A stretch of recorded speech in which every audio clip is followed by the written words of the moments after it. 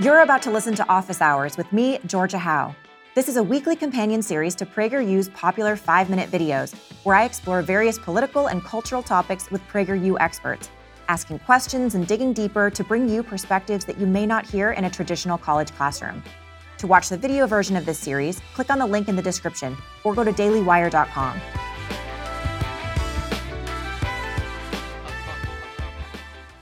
The Times is on an order of magnitude worse, historically speaking, than most newspapers in the United States. Very few, if any, other newspapers covered up the Holocaust, covered up the Ukraine famine, was in cahoots with the U.S. War Department to cover up radiation poisoning after the bombing of Japan. I mean, this is just instance after instance after instance, and all of these are of major historical significance.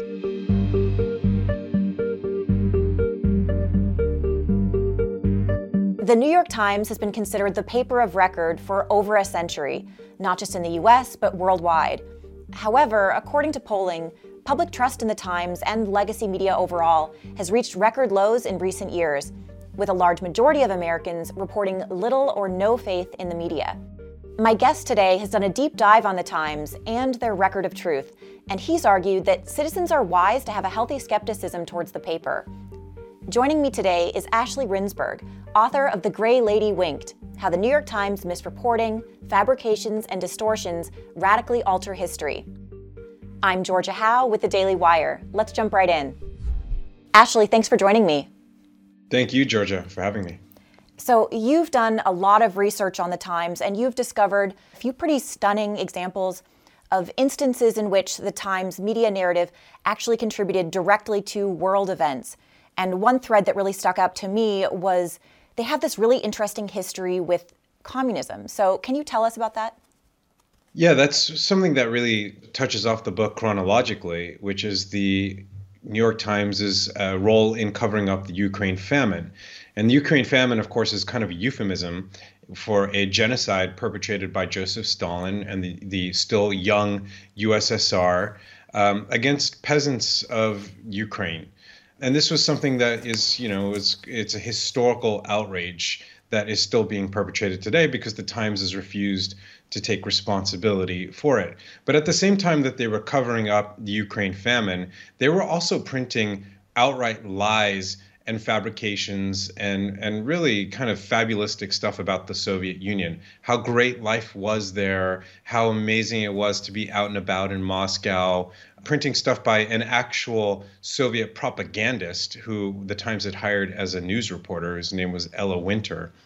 And this is a through line that, exactly as you pointed out, starts with the Soviet Union in the early 1930s, but really extends through Vietnam, through the rise of Fidel Castro in Cuba.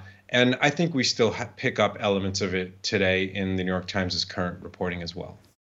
I want to talk to you about media narratives because you've studied that quite a bit. So what exactly are media narratives and where do they come from? So particularly when it comes to propping up certain political causes, from your research, are narratives top-down and coordinated, or are they more grassroots from like a staff writer, moving on up the chain? They're absolutely top-down. They are creating a narrative in the public consciousness is a very, very difficult thing to do. It's not something you can really just put out one or two articles or an op-ed here or there. It doesn't work. It doesn't stick. What gets it to stick are these coordinated campaigns that require a lot of effort, a lot of resource, and a lot of sophistication. This is a very intentional type thing that occurs where a media organization or a group of media organizations decides either consciously or not necessarily, maybe they're acting on their own assumptions or prejudices, but in either case, they are engaging in this deliberate effort to seed this idea in our minds. And it takes on this kind of network effect where each next piece of reporting or sort of sub-story that is attached to the larger narrative becomes a node in our collective consciousness, in the minds of the public. And that's why it's very hard to debunk them, is because even when the reporting later turns out to not be true, or there were outright lies or falsehoods involved, those nodes still exist in our minds, and it's very difficult to get rid of them. So it's like a psychological effect to kind of bombard from all different directions with a similar story And when one gets debunked, you still have other ones that are sort of in the consciousness of readers. Exactly. Now, you did say that it was coordinated, though. So I'm imagining that, many viewers of this show or fans of PragerU have some distrust of elites, media elites and other kinds of elites. Would you say that there's evidence of coordination at a super high level, or would you say this is more on an institutional level, paper by paper? I think it's both. I think there are absolutely interests that a given newspaper might have. In the New York Times' case, for example, the Times has been trying to break into the Chinese news consumer market for over a decade. And that is now an overriding interest of theirs. They have a huge amount of money invested in that market. And they, whether it's conscious or not, are going to toe the line when it comes to the Chinese Communist Party and the demands that they make, the ideological demands that they make on the Times' reporting. And the Times knows very well what will happen if they don't toe that line. And I think on a higher level, we are seeing, for example, with lab leak, the theory that this pandemic might have originated from a lab in China, that there was coordination. There was stuff going on at the very top level of the American science establishment that trickled down into the consumer media via the science media. So I think there are both instances that work together sometimes as well. Do you have any theories why the dominant publications today, be it the New York Times, the Washington Post, LA Times, why they all tend to be predominantly left-leaning?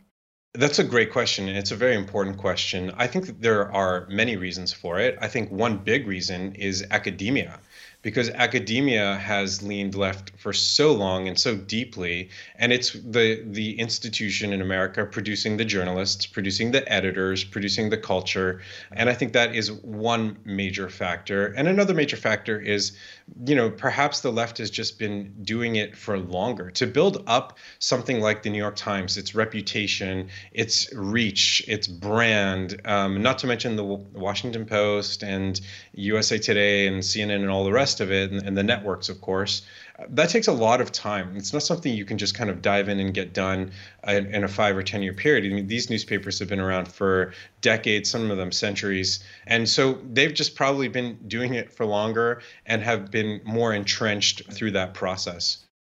Now, you focused a lot on the Times and you've been very critical of them. But would you say the Times is actually worse than other papers when it comes to facts? Or is it on par with other papers, just elevated above them?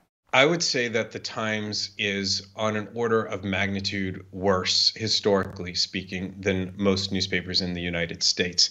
Very few, if any, other newspapers covered up the Holocaust, covered up the Ukraine famine, was in cahoots with the U.S. War Department to cover up radiation poisoning after the bombing of Japan, the atomic bombing of Japan. Almost none of them gave rise to a dictator in Cuba. I mean, this is just instance after instance after instance, and all of these are of major historical significance. That was, to me, the standard for my book. To get a chapter on a given topic, it had to have sort of changed history. And there's 10 chapters in that book, and I could have kept going and right up until today with China, with lab leak, and various other topics. So I think that no one even touches the Times when it comes to malfeasance. Now, what's the role of fact checkers in maintaining and cementing the New York Times as the paper of record? So how does fact checking work, and how has the New York Times maintained its prestige, if that's the case? The New York Times really puts a lot of store in this notion that it's got multiple layers of editors and fact checkers and various mechanisms to try to keep things accurate.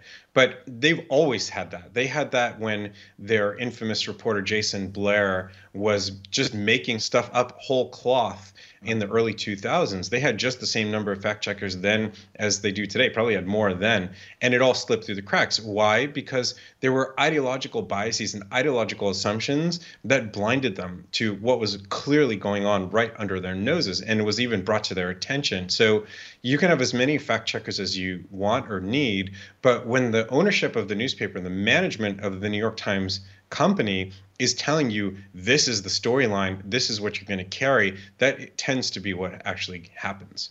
Now, you had an interesting line in a recent interview where you said that a single lie on its own is very fragile, but a false media narrative is anti-fragile. Can you explain that a little bit? Yeah, that's kind of what I was referencing before when talking about media narratives, where it's you can knock down any single news report, or you can, have an editor's note or a correction or what have you. But when you've got this network of mistruths and falsehoods, that's also, by the way, mixed in with facts and truth, and there are in a given narrative, there might be any number of stories as part of that narrative that are roughly correct and accurate, and those all serve to sort of support each other, just like this, like a kind of matrix or kind of Wi-Fi system at home, where if you've got 2 or 3 nodes in your Wi-Fi system, it's going to be really strong, much stronger than if you just had one Wi-Fi router. So, Ashley, the reason I wanted to bring you on today is media trust is actually something I'm really passionate about. About 7 months ago, we launched Morning Wire, which is the Daily Wire daily news show, which I co-host. And the reason why I bring that up is we started Morning Wire kind of as a response to the problems that you've talked about. And that brings me to my next question, which is, what do you think the solution is moving forward to how Americans can start building trust with media again and start getting better news sources? Yeah, that's an excellent question, and it's incredibly important. One thing that I try to caution people is to say, don't throw the baby out with the bathwater. Don't say that just because there's corruption in some of the media that we don't need journalism. We absolutely do. And in the beginning of the book, I quote Thomas Jefferson, who says, if he could choose between a government with no newspapers or newspapers with no government, he would take the newspapers. And the question is, what kind of news are we getting? And I think what we all can do right now, as on the consumer side, is go out and be a citizen journalist, which doesn't necessarily mean you need to start interviewing and reporting on stories, but you need to go out and search for the news that's important to you from the sources you consider to be reliable. Go find them. Cut out the noise, the 90% of the news you don't care about, it's not relevant to you, and go find the sources who are really experts on the topics that matter to you and to your life. And I think on the other side of that, which is the news production side, it's to do exactly what you're doing, Georgia, which is to don't ask permission from the big bad news industry to do your own thing. Just do your own thing.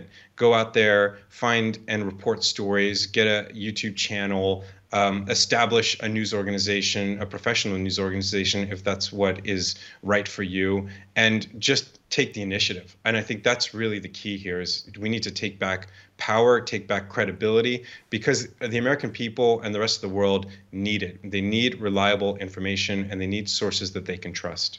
Now, you said go out and search for good news sources. So one question people might have is, how can they tell? And one thing they may really be wondering about is, are there any ways that you can spot a media narrative or a false media narrative? Are there any telltale signs that people can be looking for to help them find those news sources that are going to be trustworthy over the long term? I think you're seeing too much emphasis on a single story over and over and over across different formats. That's a great indicator that someone is trying to build a narrative rather than report the facts. So with Trump, I mean, it was just wall to wall, nonstop podcasts, movies, documentaries, news reports, op-eds, editorials, absolutely nonstop. And you have right there an alarm bell that something is amiss. On the other side of that, I think if you have people who are willing to hear the other side out, who are willing to consider different ideas, who are open to being corrected from time to time as well, and they're kind of at a sort of a little bit of a lower tone, just a little bit more disinterested and a little bit kind of more open. It's a gut sense that you have, but whenever you feel someone's trying to push an idea or push a version of events rather than present it, I think that's a red flag. And when you do find that they're just trying to offer you what they believe to be their best approximation of the truth and of the facts without saying this is definitively what it is, I think that's a good sign that they're onto something, on the right track. All right, Ashley, we're just about out of time, but where can people find you online if they want to follow your work? Find me on Twitter. My handle is my full name, Ashley Rindsberg. You can check out the book, The Gray Lady Winked, at thegrayladywinked.com, and that's gray with an A is the American spelling.